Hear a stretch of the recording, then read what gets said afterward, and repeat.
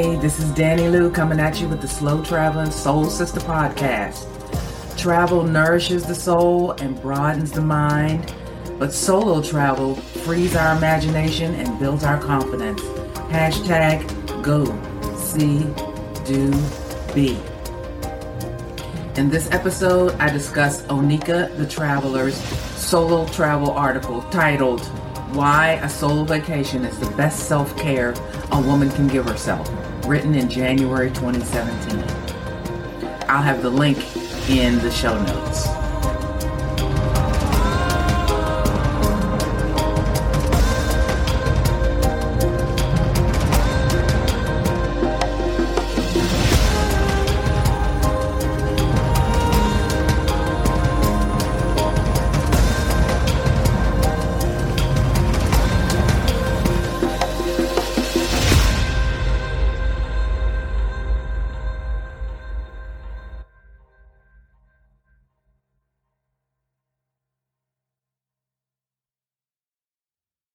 Onika's article begins like this: Why I think solo travel is a great form of self-care for women. Unless you've lived under a rock for the last couple of years, at some point you've heard or even used the term self-care. If you're not familiar with it, here's one of the better definitions I was able to find on the internet. Self-care is a very active and powerful choice to engage in the activities that are required to gain or maintain an optimal level of overall health. And in this case, overall health includes not just the physical, but the psychological, emotional, social, and spiritual components of an individual's well-being. She goes on to say, in theory, self-care is simple. It's about taking care of yourself and being intentional about ensuring your well-being. However, it's not nearly as easy to put into practice, especially for women. Us members of the fairer sex get the short end of the sticks on so many levels. We work more than men, yet get paid less. We're constantly judged for our looks, marital status, and reproductive choices. And even when we're more educated and capable than our male counterpoints, we still lose elections, we lose face, and we are scrutinized unfairly. We're expected to be nurturers and provide emotional support, often at the expense of our own mental and emotional health. And while most of us are becoming breadwinners within our families, many of us are still expected to, bake the bread, buy the groceries, and burp the baby once we get home. But while it's difficult to practice self-care when you're consumed by work, cowed by societal expectations, and expected to care for others, I think it's necessary and something we should implement on a regular basis. Moreover, while nourishing your well-being can be as simple as treating yourself to a bubble bath or a long, uninterrupted session with your favorite novel, I want to share why I think a solo vacation is the best self-care a woman can administer. I was going to stop here, but I think I'll continue. It's a quick read, and while I'm reading it over this podcast, I really think you should go back and enjoy the article and her pictures. Number one, it's all about you. One of the reasons I love and advocate female solo travel is that it gives us the ability to be selfish. So often we are expected to be selfless and are defined by our statuses of sister, wife, mother, daughter. We take care of everyone except ourselves. But when you travel solo, there's nobody to answer to but you. The beauty of a solo vacation lies in the ability to structure your days as you see fit. There are no quibbles about where to go to eat in the evening or objections about visiting that obscure museum you've had your eye on since your arrival. You are free to experience your destination as you like and without having to cater to someone else's wants and desires. You make the decisions, you call the shots. It's empowering. Number two, you can recharge your batteries without interruption. Whether you're a 12-hour flight or a 30-minute bus ride from home, separation from your daily routine and those who quote unquote need you can give you space to relax and recharge. You'd be surprised how little people actually need you when you consciously make yourself unavailable and put yourself first. Problems get solved without your input, and disasters that normally require your assistance suddenly aren't nearly as catastrophic. This leaves you with the mental, emotional, and physical energy to discover your surroundings at your leisure without extra noise or baggage. You can relinquish the job of nurturer and take on the job of explorer, fully engaging in activities like yoga, hikes, etc., that give you pleasure and bring you back to center. Number 3, you can be who you want to be. I enjoy traveling on my own, not because I do what I want to do when I want to, but also because I'm not limited or hampered by the opinions or expectations of friends, family, or colleagues who purport to know me.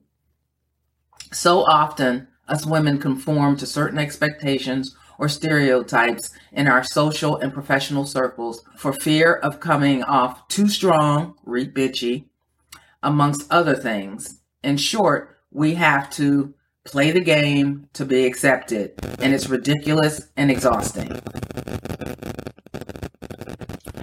When I travel solo, I can be who I want to be, whether that's the wacky, extroverted daredevil who dances on tables at the bar, or the introvert who retreats to her hotel room with a good book after a long day of solo sightseeing. My point is that we can change identities like we change our t-shirts. A solo vacation, away from the watchful eyes of friends and acquaintances, gives us the chance to explore aspects of ourselves we wouldn't explore back home for fear of being judged. As our overall health hinges on our mental and emotional well-being, the ability to figure out who we are and or reinvent ourselves is important. In summary, solo travel equals great self-care for women. No matter your age, income level, marital status, or reproductive status, a solo trip is something that every woman should do at some point. It's the ultimate form of self-care, a fantastic way to refocus on our unique needs and desires, a great way to build confidence, independence, and resilience, and necessary to shaping who we are as individuals. What are your thoughts on the matter? Onika has more than 100 comments on this blog post. And again, it's worth reading, and she is worth following on all her social media channels. Many women have attempted to write such an article, and many have succeeded, but Onika's blog post touched my soul. She is an excellent writer. Anyway, on my travel agency website, I wrote that solo travel is the highest form of self-indulgence. It allows a person the opportunity to enjoy a destination on their own, no compromises, no schedule, no drama. Truly, no noise from others is the only way to de-stress and recharge. Solo travel is empowering and essential. And Onika is basically encouraging all women to be selfish, at least every once in a while. Webster's dictionary definition of selfish says, concerned excessively or exclusively with oneself, seeking or concentrating on one's own advantage, pleasure, or well-being without regard for others. Pleasure, well-being. Yeah, selfish is not a bad word to me. That's why I named my travel agency Selfish Me Travel. Women have always been the nurturers and caretakers from before time began. You've raised your children, maybe even your grandchildren, or you've taken care of your spouse, significant other, lover, parents, in-laws, neighbors, friends, and co-workers. Everyone except yourself. Okay, maybe being the only child gives me the advantage to think like that, but one of my lifelong goals has been to influence female family members and friends to finally think of themselves first, to be selfish, to feel good and not guilty about wanting to be alone for a window of time, and that solo travel is safe. I'm also going to use this podcast as a tool to encourage you towards solo travel, going beyond your comfort zone and stepping out on faith. You can't call yourself a queen if you've never ruled. And that means making yourself the priority. Queens are rulers of kingdoms, especially ancient queens from Black and brown countries. They have been rulers of great nations, led armies, strategists, and architects of uprisings and takeovers, even while satisfying lovers and constituents and birthing babies at the same time. But in those days gone by, those queens were also pampered to the max, bathed from head to toe, painted powdered print, carried on barges wherever they wanted to go, bedazzled with jewels from admirers, etc., etc., etc. Be that queen. Don't settle for less. Try solo travel at least once in your life. You won't regret it.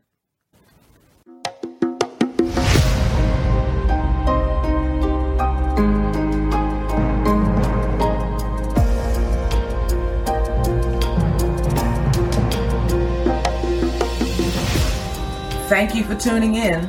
In the next episode, I'll talk more about solo travel. Please subscribe to the Slow Traveling Soul Sister podcast. Leave me a review and share it with anyone you think might benefit from it. Thank you. Peace.